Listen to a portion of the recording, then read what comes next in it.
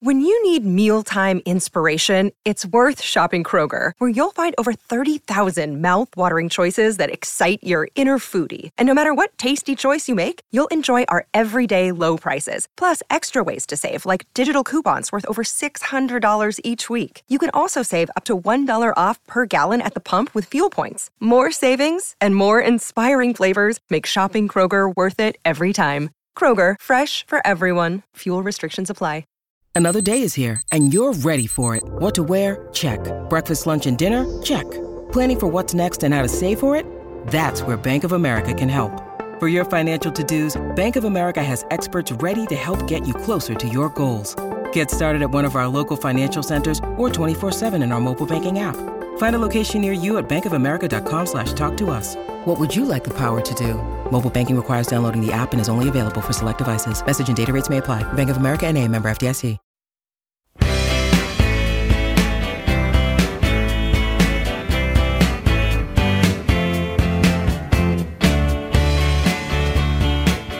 Welcome to Hit Parade, a podcast of pop chart history from Slate Magazine, about the hits from coast to coast. I'm Chris Molanphy, chart analyst, pop critic, and writer of Slate's Why Is This Song Number One series. On today's show, 50 years ago this month, in February of 1969, a roots rock single broke into the top 10 on the charts, a song that's now so woven into the fabric of classic rock, it's almost hard to believe it was ever a new hit only half a century ago.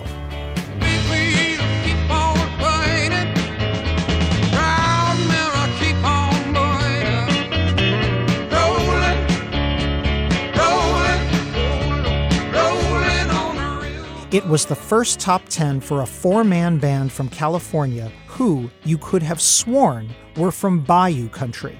Indeed, the album that spawned this song, Proud Mary, was even called Bayou Country. But Creedence Clearwater Revival, a swamp rock band led by the Berkeley-born El Cerrito-raised singer-songwriter John Fogerty, were, in a way, from everywhere and nowhere. Their sound encompassed rock, blues, country, folk, R&B, and roots music. They were the sound of American pop at the twilight of the 1960s.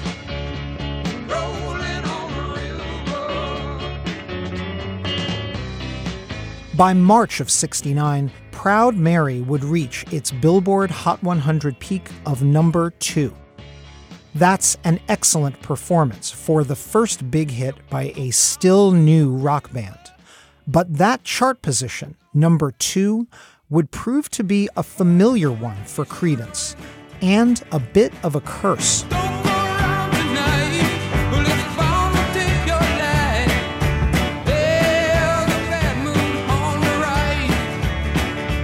From 1969 through 1971, CCR generated one of the most amazing streaks of classic pop hits ever generated by a rock and roll band. And none of them topped the Hot 100. In fact, 5 of these hits between March 1969 and October 1970, in a furious 20-month burst, got as high as the runner-up position on the chart, and no further. And these 5 number 2 hits were all 2 to 3 minute gems, destined for the rock canon.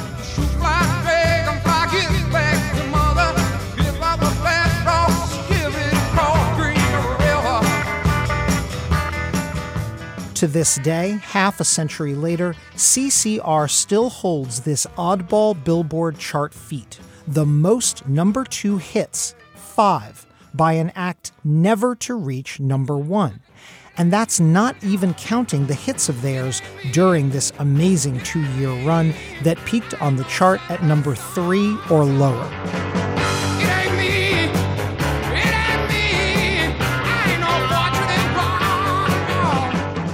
With so many Creedence classics falling just shy of the top of the chart, you might reasonably ask what world-beating singles prevented John Fogerty and the boys from going the distance.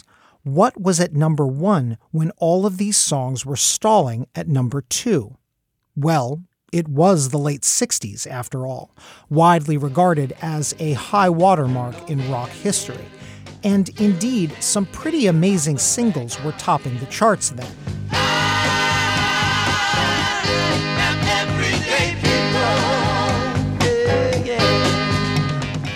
But not every week. As has been chronicled by pop historians and such modern TV shows as Mad Men, the top of the Hot 100 during the late 60s was not always a parade of awesome. There were number one hits that were catchy, to be sure, but very much of their time.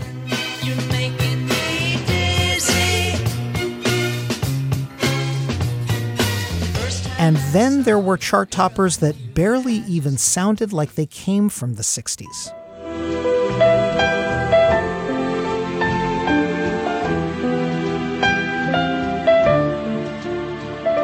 The number ones that blocked Creedence Clearwater Revival are a fascinating window into late 60s pop. And it's also a reminder that topping the charts is a week-by-week game, dependent on timing, competition, and luck. Even when John Fogerty was writing some of his most irresistible melodies,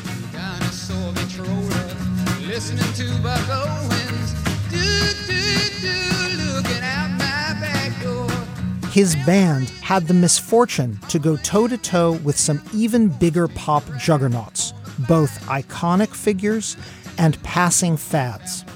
Today on Hit Parade, we'll consider the one-of-a-kind career of CCR, an American musical phenomenon that burned brightly and briefly, leaving an indelible mark on rock history even when their songs couldn't go the last mile on America's flagship chart. And that is where your Hit Parade marches today, the week ending March 8th, 1969, when Creedence Clearwater Revival scored its first of 5 number 2 hits on Billboard's Hot 100 with the classic Proud Mary.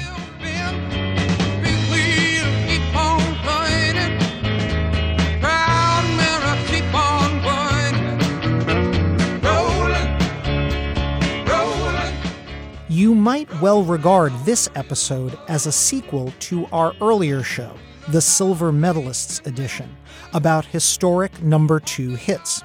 On that episode, I told the stories of 3 runner-up smashes by The Miracles, The Go-Go's, and Kelly Clarkson that cast a long shadow on pop history, arguably as long or longer than the number 1 hits that held them back. In this episode, I'm going to do a similar spin through a string of number 2s and the number 1s that blocked them, except this set of runners-up were all recorded by the same band. For the record, over the course of the Hot 100's 60-year existence, several artists have scored as many or more number 2 hits as Creedence Clearwater Revival did. In the 80s and 90s, for example, Madonna racked up 6 number 2 hits.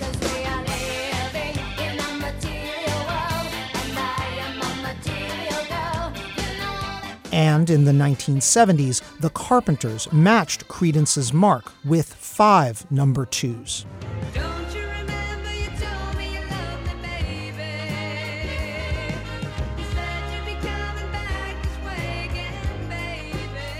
The difference between these superstars and Creedence Clearwater Revival, however, was that when these other acts scored their number 2 hits, they had also scored number 1s, whether it was Madonna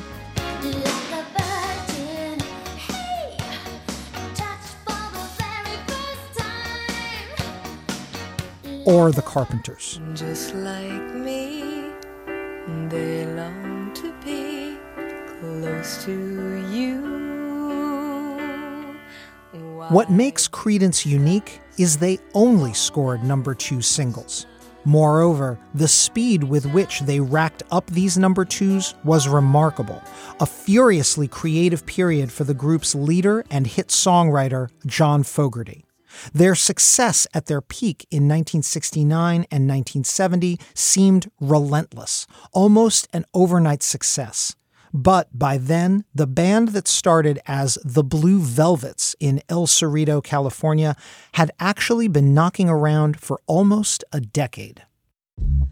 Apple Card is the perfect cashback rewards credit card. You earn up to 3% daily cash on every purchase every day. That's 3% on your favorite products at Apple, 2% on all other Apple Card with Apple Pay purchases, and 1% on anything you buy with your titanium Apple Card or virtual card number. Visit apple.co/card calculator to see how much you can earn. Apple Card issued by Goldman Sachs Bank USA, Salt Lake City branch, subject to credit approval. Terms apply. Ever think those fables and fairy tales from back in the day are just a little bit dusty? Wondery and Tinkercast are bringing you a new kids and family podcast, Once Upon a Beat. Join host DJ Fuchs and his trusty turntable Baby Scratch as they deliver remixes of fables and folktales, rhythm and rhymes, and fun spins on classics as old as time. Grab the whole family and get ready to groove because they're putting the rap in Rapunzel and getting down with that funky duckling. Where hip-hop and fables meet, it's Once Upon a Beat. Follow Once Upon a Beat on the Wondery app or wherever you get your podcasts. You can listen to all episodes of Once Upon a Beat early and ad-free right now by joining Wondery Plus in the Wondery app or Wondery Kids Plus in Apple Podcasts. John Fogerty, Doug Clifford, and Stu Cook met in junior high school and began jamming by high school. By 1959, they had gotten tight enough as a combo that a singer from Northern California named James Powell hired the Blue Velvets to back him on a recording session for his new single. Beverly Angel, you are my heart's desire. The doo-wop track Beverly Angel was a minor regional hit, but it got Fogerty and his bandmates on a record for the first time. That's John, still only 14 years old, playing stand-up bass on the track, and his older brother, Tom Fogerty, can be heard on backing vocals. What is prescient about this early single, even though the band is buried in the background, is how it reflected the mix of influences John Fogerty and his mates had absorbed growing up in El Cerrito. The track was a pure R&B record, sung by a black vocalist, and the stand-up bass John is playing he had borrowed from a local country musician. Coming just a couple of years after the breakthrough of rock and roll, Fogerty's band would synthesize an array of genres. In his autobiography, Fortunate Son, Fogerty speaks rapturously about the music he digested in the 50s, the 45 RPM singles he bought, and the hits he heard across the radio dial, from Bill Haley to Hank Williams. Your cheating heart will make you Ray Charles to the Kingston Trio. hang down your head, Tom. Dooley, hang down your head. Buddy Holly to Little Richard. Good golly, Miss Molly, sure like Johnny Cash to Ricky Nelson. I'm a traveling man, made a lot of stops all over the world, and in every... As well as a host of bluesmen. Fogerty later claimed he picked up his odd phrasings on Proud Mary, words like Toynin and Boynin, from the vocals of Howlin' Wolf. Little girls understand. But John Fogerty was not the frontman of his band at first. That role went to his brother Tom, who was singing lead for the band when, in 1964, they signed to Fantasy Records, a jazz label that was crossing over to rock. By then, the British invasion had made landfall in America. The band was renamed the Golliwogs by Fantasy, whose executives thought the seemingly exotic, frankly offensive name might be more marketable. And the rechristened Golliwogs began playing British invasion-style singles meant to jump on the Beatles and Stones bandwagon.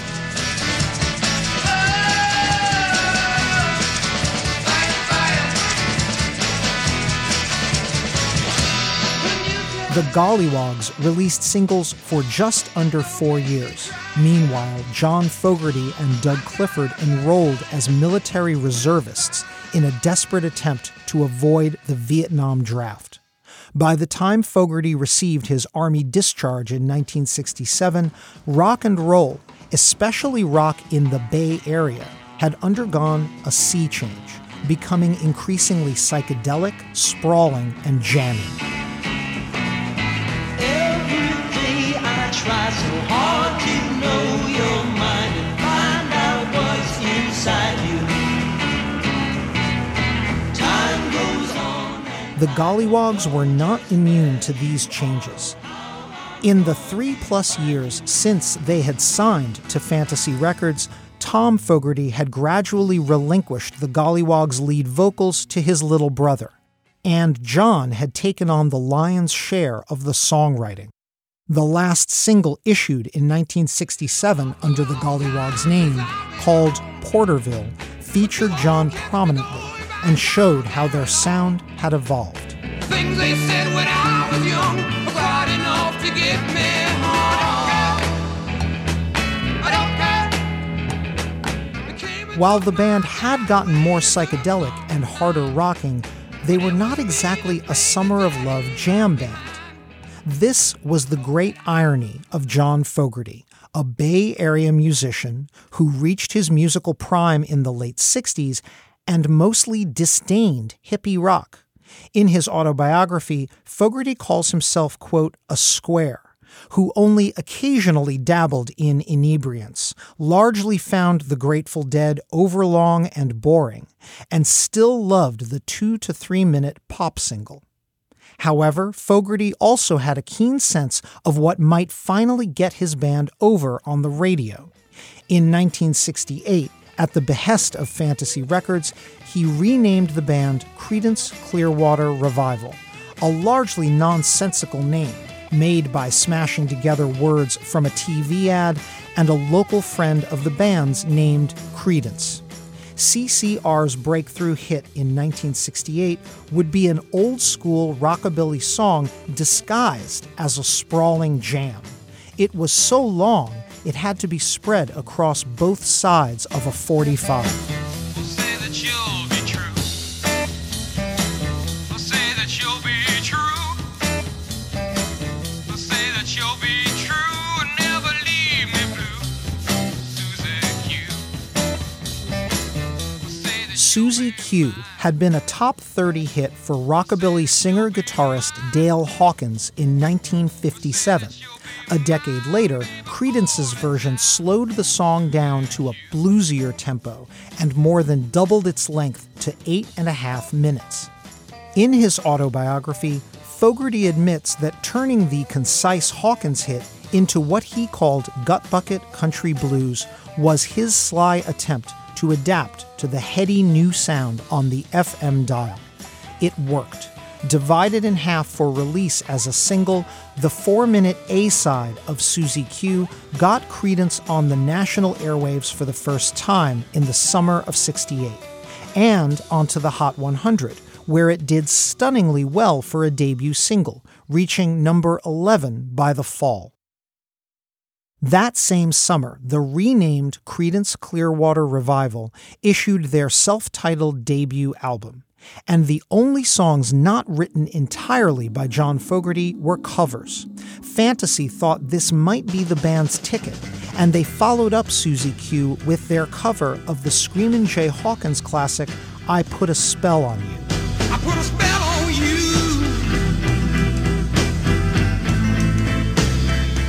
Because you're mine.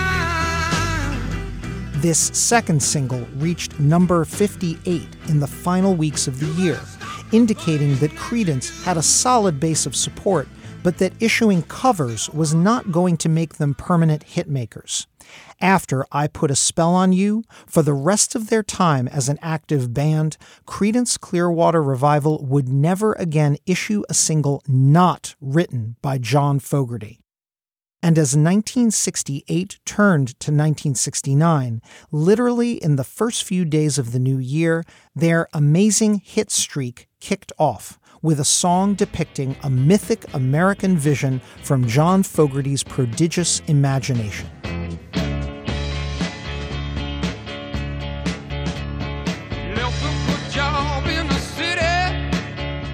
To that point, John Fogerty had never been to the American South, and he had never seen, let alone hitched a ride on, a riverboat called the Proud Mary. Quote, "I didn't really know what those two words meant, but I liked how they sounded together," Fogerty would later tell jazz and pop critic Mark Myers. The song had the motion of a boat. I had always loved Mark Twain's writing and the music of Stephen Foster, so I wrote lyrics about a riverboat. The line "Rollin' on the River" was influenced by a movie I once saw about two riverboats racing. I finished most of it in just 2 hours. Then I opened my notebook for a song title, and there was Proud Mary, unquote.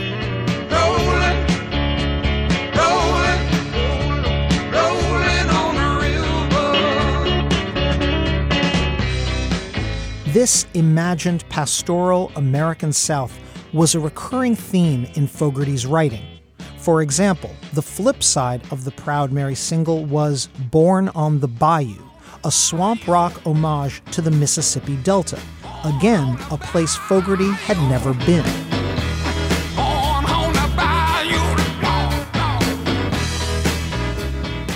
Born on the Bayou helped establish Creedence, a foursome of, again, native Californians, as the foremost swamp rockers of their day.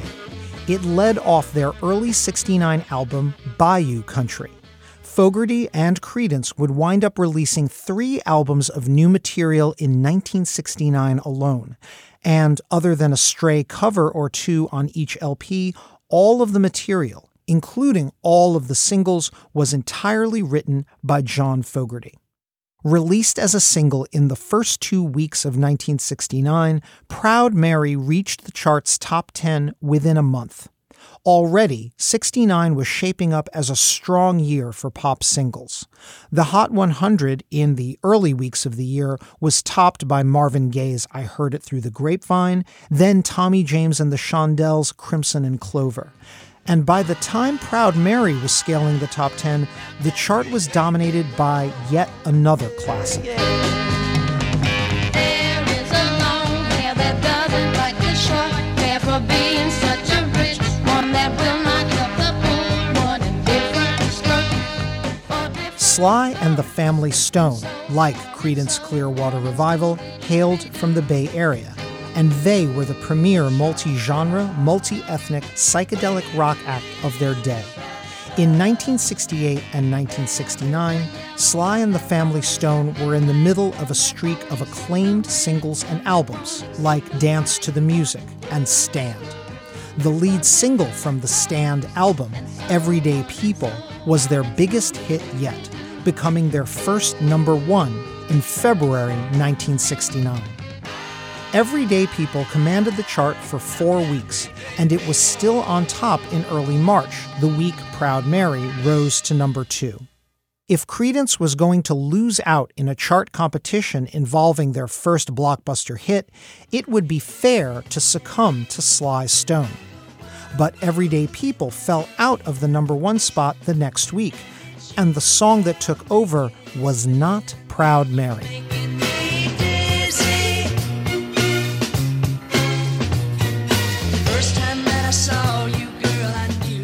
Let's be fair to Tommy Roe. In the 60s, he was a serious hitmaker. Dizzy was Tommy Roe's 5th top 10 hit out of 8 top 40 hits he had scored since 1962. It wasn't even his last. In 1970, he would score one more top 10 smash with the goofy title Jam Up Jelly Tight. Dizzy was Roe's biggest hit ever, a 4-week #1 in 1969 that turned late 60s hippie rock into bubblegum pop. The song's cleverest gimmick? It changed keys about a dozen times in under 3 minutes.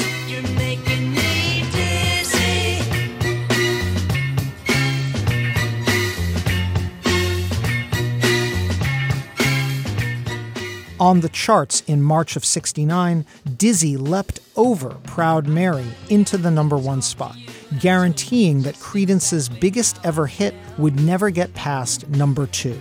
Proud Mary spent a total of 3 weeks in the Hot 100's runner-up position, 1 week stuck behind Sly Stone and 2 weeks behind Tommy Roe. As a consolation for this narrow chart loss, Proud Mary's status as a legendary song was affirmed almost immediately. The first hit cover by soul icon Solomon Burke debuted on the Hot 100 just weeks after Creedence's original version began falling down the chart. Burke's Proud Mary, which led off with a spoken word section, peaked just outside the top 40 in the spring of 1969. It would not be the biggest cover of Proud Mary, nor the last.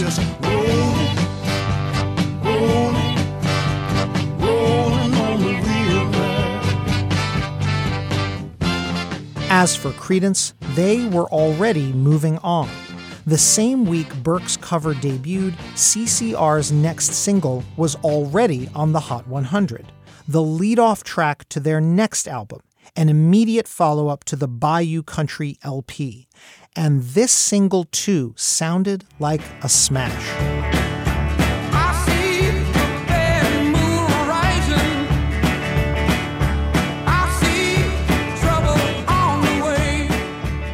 Creedence's second straight top 10 hit was Bad Moon Rising, the song about a bad moon on the rise, and not, for all you Mondegreen fans out there, directions to a bathroom on the right. John Fogerty wrote Bad Moon Rising as a gentle satire of the hippie generation's fascination with horoscopes and astrology. And in less than 2.5 minutes, he packed in 3 verses and choruses and a guitar solo. Bad Moon Rising reached the top 10 in June of 1969, at a moment when the chart was dominated by the Beatles' smash Get Back. Within 3 weeks, Bad Moon Rising had reached number 2, matching the peak of Proud Mary. By then, the Beatles had departed the number 1 spot, but the song holding CCR in the runner-up slot was not a rock song. It was not only considerably milder than Get Back, it made Tommy Roe's Dizzy sound like a wild hippie freakout by comparison.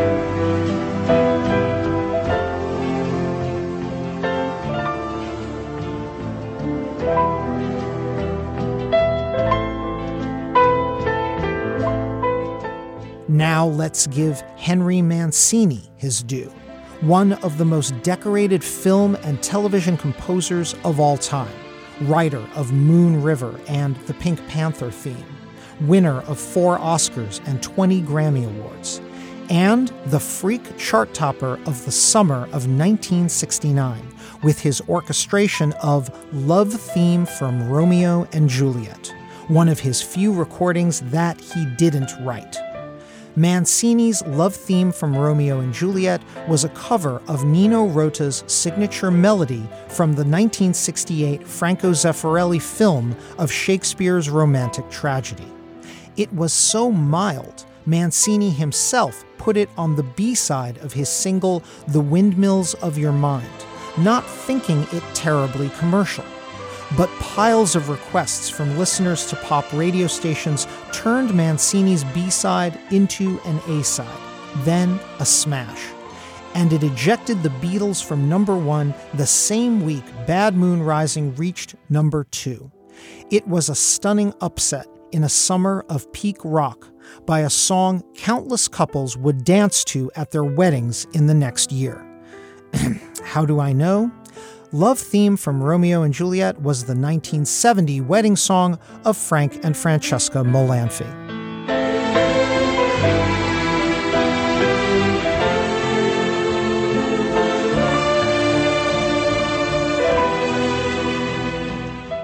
Creedence Clearwater Revival were outmaneuvered on the Hot 100 again.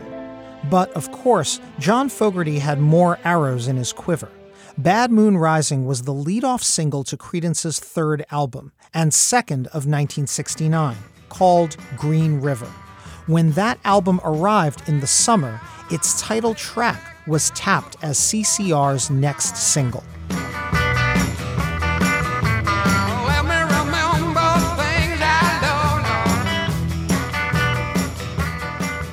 Green River, incidentally the favorite Creedence song of your humble hit parade host, was not only John Fogerty's most irresistible riff rocker, it was also, surprisingly, one of his most personal songs.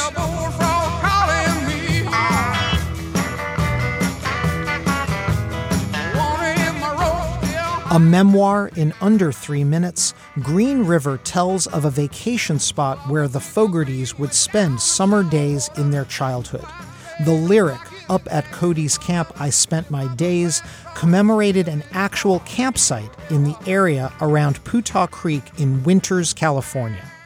Propelled by a blistering swamp rock riff, Green River made the creek of John Fogerty's youth sound like it belonged in the Deep South. But unlike his imaginary ferryboat queen or his vision of bayou country, on Green River, John Fogerty was quite literally writing what he knew. Green River was another fast-breaking Hot 100 smash. Released in July 1969, by mid-August, the single was already in the top 10 in only its 4th week on the Hot 100. It kept inching up the top 10 for another month and a half, reaching number 2 by late September, CCR's most familiar chart position. And there Green River would peak because, in the dog days of summer 1969, bubblegum pop had struck again. And this time it wasn't from a journeyman confectioner like Tommy Roe. Creedence was stopped by a song from a group that didn't even exist. Sugar, oh honey, honey, you are my candy girl, and you got me wanting you. The Archies were a fictional garage rock combo.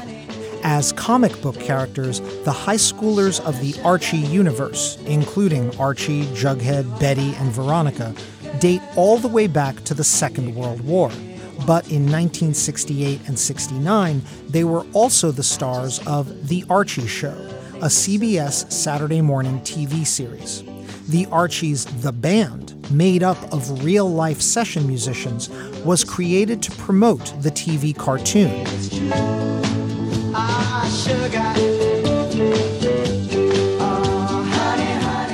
And like the Monkees before them, the Archies scored real hits on the actual Billboard charts. Co-written by future 70s hitmaker Andy Kim, Sugar Sugar sold more than 3 million copies in 1969 alone and commanded the Hot 100 for 4 weeks. It was Billboard's #1 song of the year. During the second of those 4 weeks, the Archies blocked Creedence Clearwater Revival from rising to the top with Green River. By now, Creedence were such a big chart presence that even their B-sides were becoming hits in their own right. John Fogerty's policy of placing quality songs like Born on the Bayou and Lodi on the flips of their 45s, not throwaway tracks, was starting to pay off. By late summer, the B-side of Green River, a pounding rocker called Commotion, had garnered enough airplay on its own to reach the top 40, peaking at number 30 in mid-September.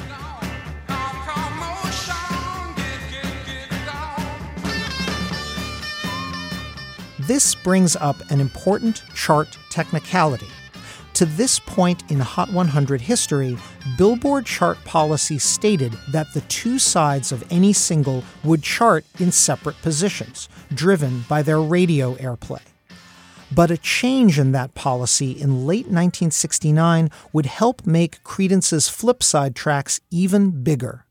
The biggest beneficiary would be a number 3 hit, which, even though we are focusing in this episode on number 2s, I would be remiss if I didn't mention. Both sides are classics, and one side is Creedence's most critically acclaimed recording.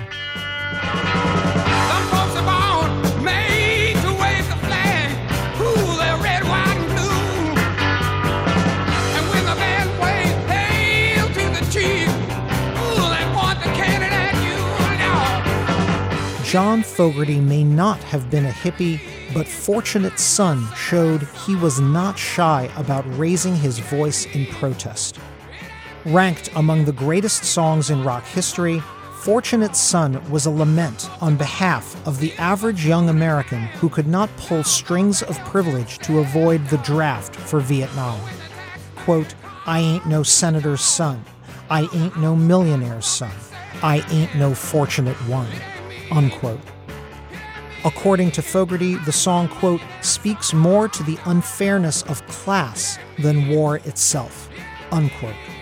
To this day, Fortunate Son makes regular appearances in movies, TV shows, and video games depicting the 60s, the military, or the working class, from Forrest Gump to Call of Duty.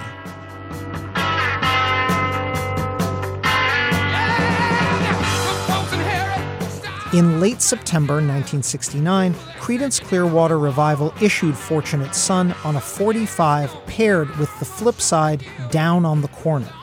Both tracks previewed the band's forthcoming album, Willie and the Poor Boys.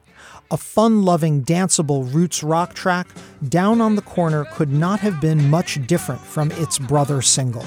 Down on the corner, out in the street, playing the folk boys are playing, bringing it up happy feet. In essence, Creedence were picking up a trick from the Beatles, who, since 1965, had issued so-called double A-side singles, such as We Can Work It Out, backed with Day Tripper, or Hey Jude, backed with Revolution. Say you want a revolution. These pairs of vinyl flip sides would be dropped by a band at the top of their game and allowed to jockey for radio airplay and chart position. The marketplace would settle which was the bigger hit. But that all changed the last week of November 1969, when Billboard revised its policy and required flip sides of singles to share a single Hot 100 position. This move by Billboard immediately boosted several two-sided hits, including the Beatles' Come Together and Something, which immediately rose to number 1.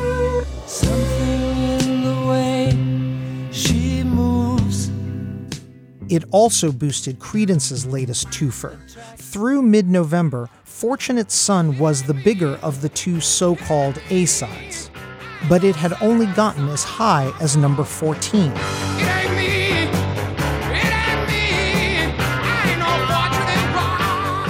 When the new Hot 100 policy took effect and both sides of the CCR single joined forces, Down on the Corner and Fortunate Son shot into the top 10, leaping to number 9 before finally peaking at number 3 just before Christmas.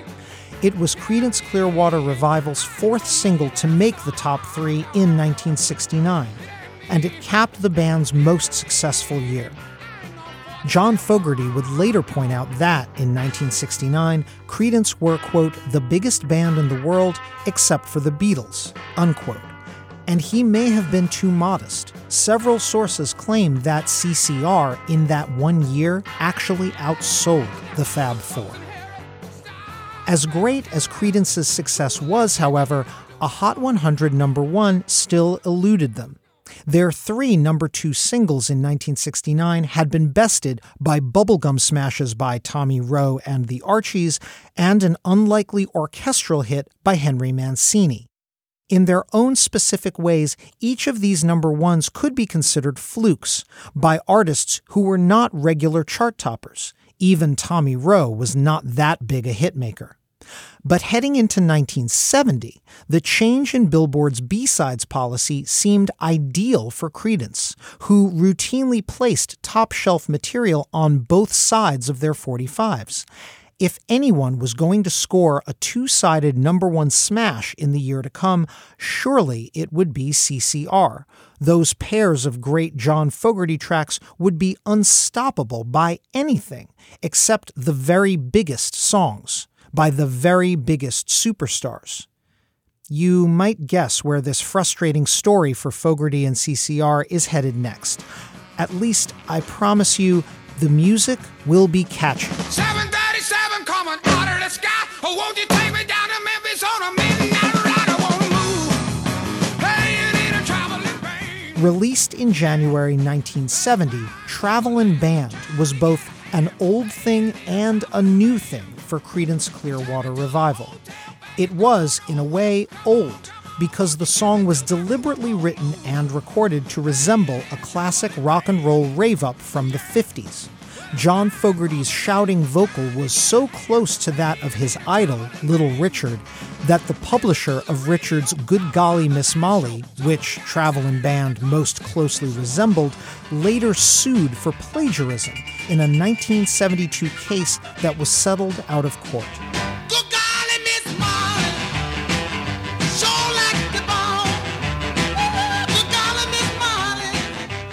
But Travelin' Band was also a new thing, because nothing in Creedence's prior catalog resembled this, even after their prior covers of actual 50s singles, some of which were hits like Susie Q and I Put a Spell on You. CCR had never attempted to recreate an old sound on a new song before.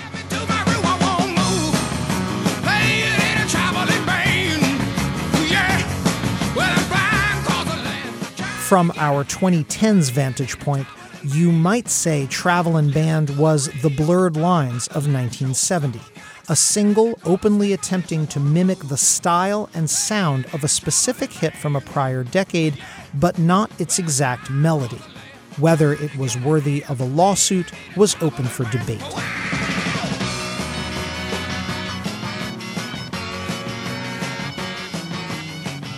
It was still remarkable how quickly Creedence were issuing new material. The Willie and the Poor Boys LP from late '69 was only 2 months old, and already they were issuing a new single not from that album. Barely over 2 minutes, Travelin' Band was also CCR's shortest single to date. But the flip side of Travelin' Band could not have been more different. Longer, statelier, and more melancholy, it became one of Fogerty's most cherished anthems. And I wonder, still I wonder, who'll stop the rain? Who'll Stop the Rain was John Fogerty's elegy for his generation. If it was a protest song, it was much more indirect than Fortunate Son. Its lyrics resigned and somber. Fogerty wrote Who'll Stop the Rain after CCR's performance at Woodstock. And while the lyrics heaped scorn upon Washington and the Vietnam conflict, Fogerty's refrain suggested that no flower power movement would fix what ailed America at the twilight of the 60s. Fogerty wanted the song to be, in his words, symbolic, not political, and the result was timeless. Heard the singers playing, how we cheered for more. Crowded rushed together, trying to keep. The twin forces of Travelin' Band and Who'll Stop the Rain debuted together on Billboard's Hot 100 at the end of January 1970, and they proceeded to pole vault up the chart. The two-sided hit was in the top 10 in just 3 weeks, and it was parked at number 2 by the first week of March. It would take a mighty hit indeed to keep Creedence from topping the chart now. Something monumental. Wouldn't you know it? Like a bridge over troubled water, I will lay me down. Like a bridge over troubled water, I will lay me down. Paul Simon and Art Garfunkel picked the winter of 1970 to issue their most colossal hit of all time, the soaring, gospel-inflected Bridge Over Troubled Water. If Who'll Stop the Rain was a populist elegy, Bridge was all that and more. The top song of the year, 6 weeks at number 1, the eventual Record of the Year Grammy winner. Even the combined force of 2 massive John Fogerty songs couldn't top Paul Simon's all-time standard.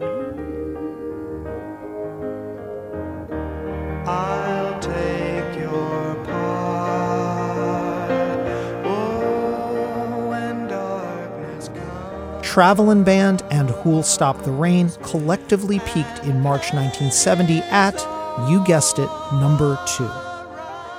As spring turned into summer, both of Creedence's latest tracks would finally be collected on a CCR studio album, the chart-topping Cosmo's Factory. Half of the album's tracks wound up as singles, most of them top 10 hits. 2 more wound up on another 45 in the spring, another up-tempo Fogerty cut, Up Around the Bend. Come on the rise and win. We're going up around the bend. Yeah! Backed with perhaps their swampiest swamp rock track ever, Run Through the Jungle. That 2-sided hit peaked at number 4 in May. Better run through the jungle. Better run through the jungle. Finally, for their summer jam, Creedence went with Fogerty's daydreamiest song ever, a country line dance crossed with a children's ditty called Lookin' Out My Back Door. Dinosaur Victrola, listening to Buck Owens. Looking out my back door. Like the Beatles' Lucy in the Sky with Diamonds or Peter, Paul and Mary's Puff the Magic Dragon, Lookin' Out My Back Door aroused listener suspicion that it was a clandestine drug anthem. Fogerty insisted otherwise, claiming he wrote it for his 3-year-old son. And anyway, if it was a stoner ditty, it was an awfully peppy, fluttery one.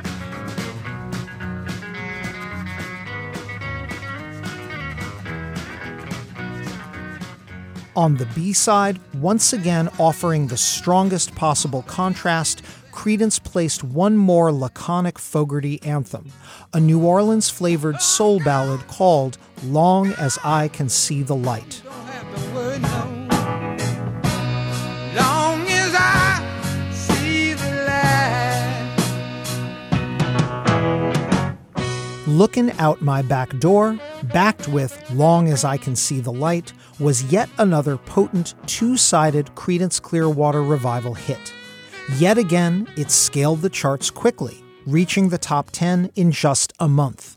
By October 1970, Creedence was back on their old stomping grounds, entering the top 5, then the top 3.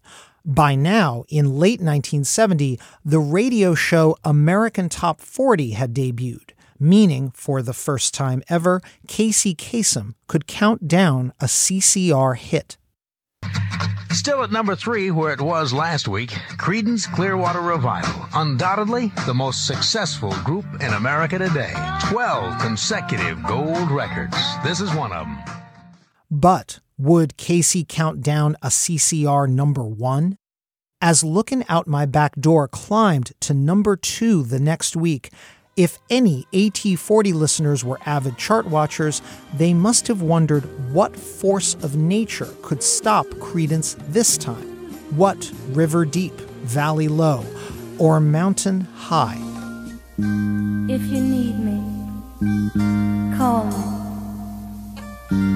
No matter where you are, no matter how far, just call my name. Perhaps no debut song in rock or pop history has come freighted with more expectation than the first Post-Supremes solo single by Miss Diana Ross. Her remake of Marvin Gaye and Tammy Terrell's Ain't No Mountain High Enough was a radical reimagining by songwriters Nick Ashford and Valerie Simpson, with Ross speaking more of the lyrics than she sang. An array of talents joined forces to make this majestic single a smash, from Ashford and Simpson to Motown chief Berry Gordy to the Detroit Symphony Orchestra. It was probably a foregone conclusion that Ross's Ain't No Mountain High Enough would take over the top of the Hot 100, which it did for 3 weeks in the fall of 1970.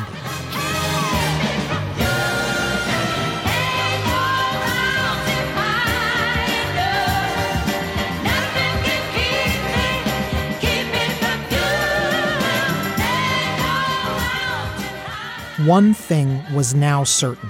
In the end, it was Creedence Clearwater Revival's destiny never to reach number 1 on America's flagship pop chart. Looking Out My Back Door, backed with Long As I Can See the Light, was their last single to contend seriously for number 1, their 5th number 2 hit in just over a year and a half. Burned out from the relentless activity and the tension within the band arising from John Fogerty's command of their fortunes, CCR lasted only 2 more years, generating only a couple more hits before their 1972 breakup. Their classic 1971 single, the number 8 hit Have You Ever Seen the Rain, reads in hindsight as a requiem for the band itself.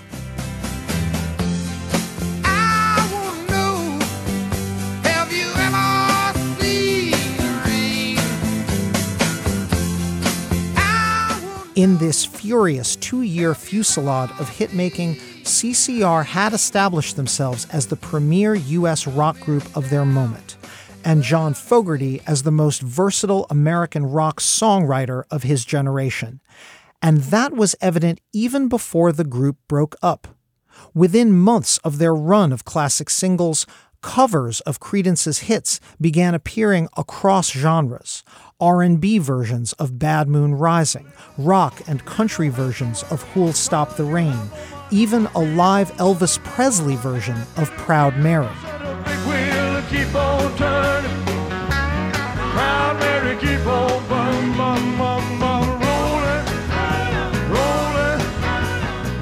And then, of course, that signature Creedence hit received its most immortal cover of all. Working for the man every night and day, and I never lost 1 minute of sleep, and I was worried about the way that things might have been. They will keep on turning. Ike and Tina Turner first began covering Proud Mary on the road when the song was less than a year old. They emulated the spoken word intro of Solomon Burke's 1969 cover. But thanks to Tina's sultry voice, they made their intro slower and sexier. She explained, in no uncertain terms, why the Ike and Tina Turner Review felt it necessary to perform the song both nice and easy and nice and rough.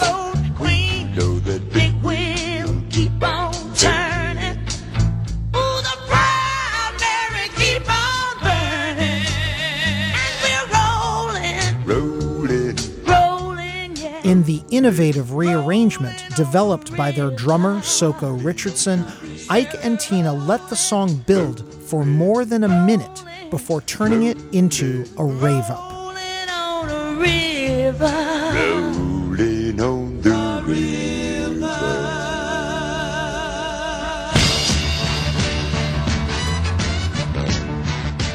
Capturing their arrangement for posterity, Ike and Tina went into the studio just days after performing Proud Mary in a celebrated appearance on The Ed Sullivan Show.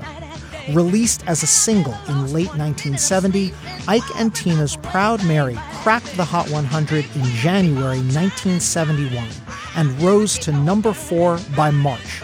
It peaked 2 years to the week after Creedence Clearwater Revival had reached number 2 with their original version. Decades later, when John Fogerty was fighting Fantasy Records to retain the copyrights to his catalog and refusing to play his old Creedence hits live, his fellow rock legends told him he'd better start playing Proud Mary again, lest it go down permanently in history as an Ike and Tina Turner song. But I never saw the good side of a city till I hitched the ride on the riverboat queen. Then we'll keep on turning, turning. Proud Mary, keep on burning, burning, rolling, rolling, yeah, rolling on the river.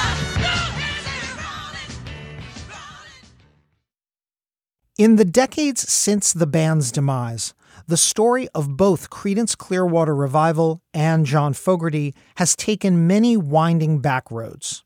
It would be beyond the scope of this podcast episode to detail his bitter battles with both his former bandmates and Fantasy Records president Saul Zaentz.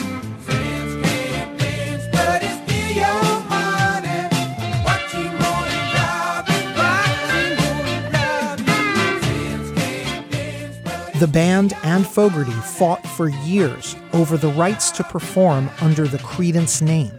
In a controversial move, rhythm section Stu Cook and Doug Clifford eventually toured as Creedence Clearwater Revisited. In 1993, when Creedence Clearwater Revival was inducted into the Rock and Roll Hall of Fame, in, by the way, their very first year of eligibility, and sadly 3 years after Tom Fogerty's death, John Fogerty refused to perform with Cook and Clifford, and the tension at the podium was palpable. I'd also like to thank my former bandmates, Doug and Stu and Tom. We've disagreed a lot over the years, but there was a time when we made really great music together. And I think that's actually the whole reason, that's the real deal why we're here at all. So thank you, guys.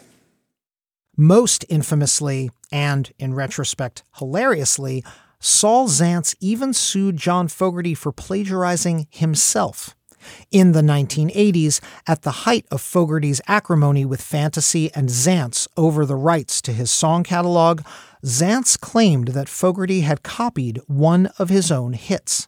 Zaentz's novel theory was that Fogerty's 1985 top 10 solo hit, The Old Man Down the Road, The old man is down the road, was too similar to Creedence Clearwater Revival's 1970 top 5 hit Run Through the Jungle, a song Fogerty wrote but which Zaentz still owned. better run through the jungle, better run through the jungle.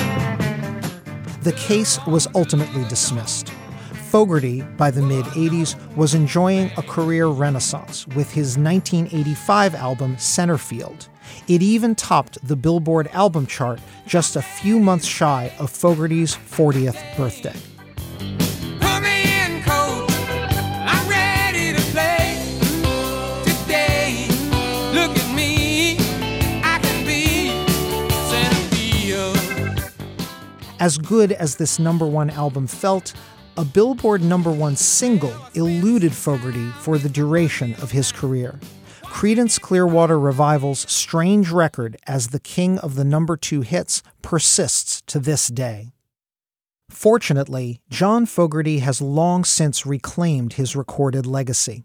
In the mid-2000s, Saul Zaentz sold Fantasy Records to the Concord Music Group. In a gesture of peace and goodwill, the new parent company reverted the rights to Creedence's catalog back to its primary writer. Left a good job in the city, working for the man every night and day.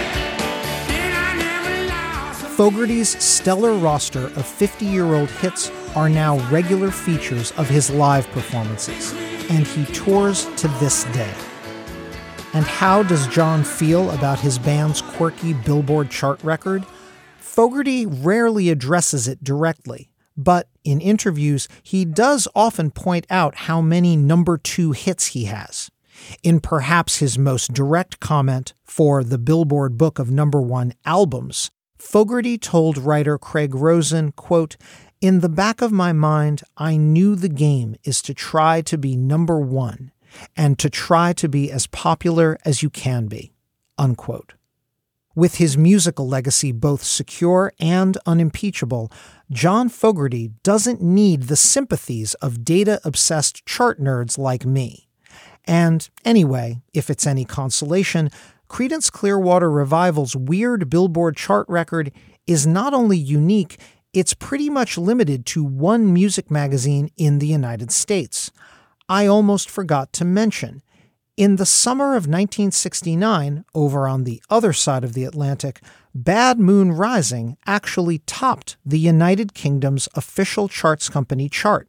So, to this day, When John Fogerty and his band play live in England, as they have at the country's enormous Glastonbury Festival, they are playing a country where Creedence Clearwater Revival had a #1 single. Does John Fogerty think about this when he's on stage in front of tens of thousands of screaming Brits? Probably not, but it just might put a spring in his step that he's playing in a place where, for once, a good moon is on the rise.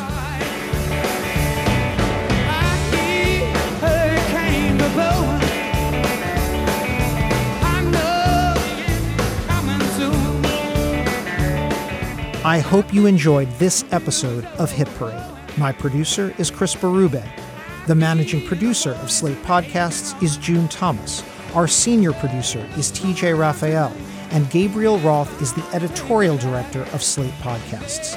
Check out their roster of shows at slate.com/podcasts.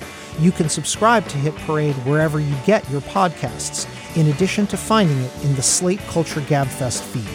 If you're subscribing on Apple Podcasts, please rate and review us while you're there. It helps other listeners find the show. Thanks for listening, and I look forward to leading the Hit Parade back your way. Until then, keep on marching on the one. I'm Chris Molanphy.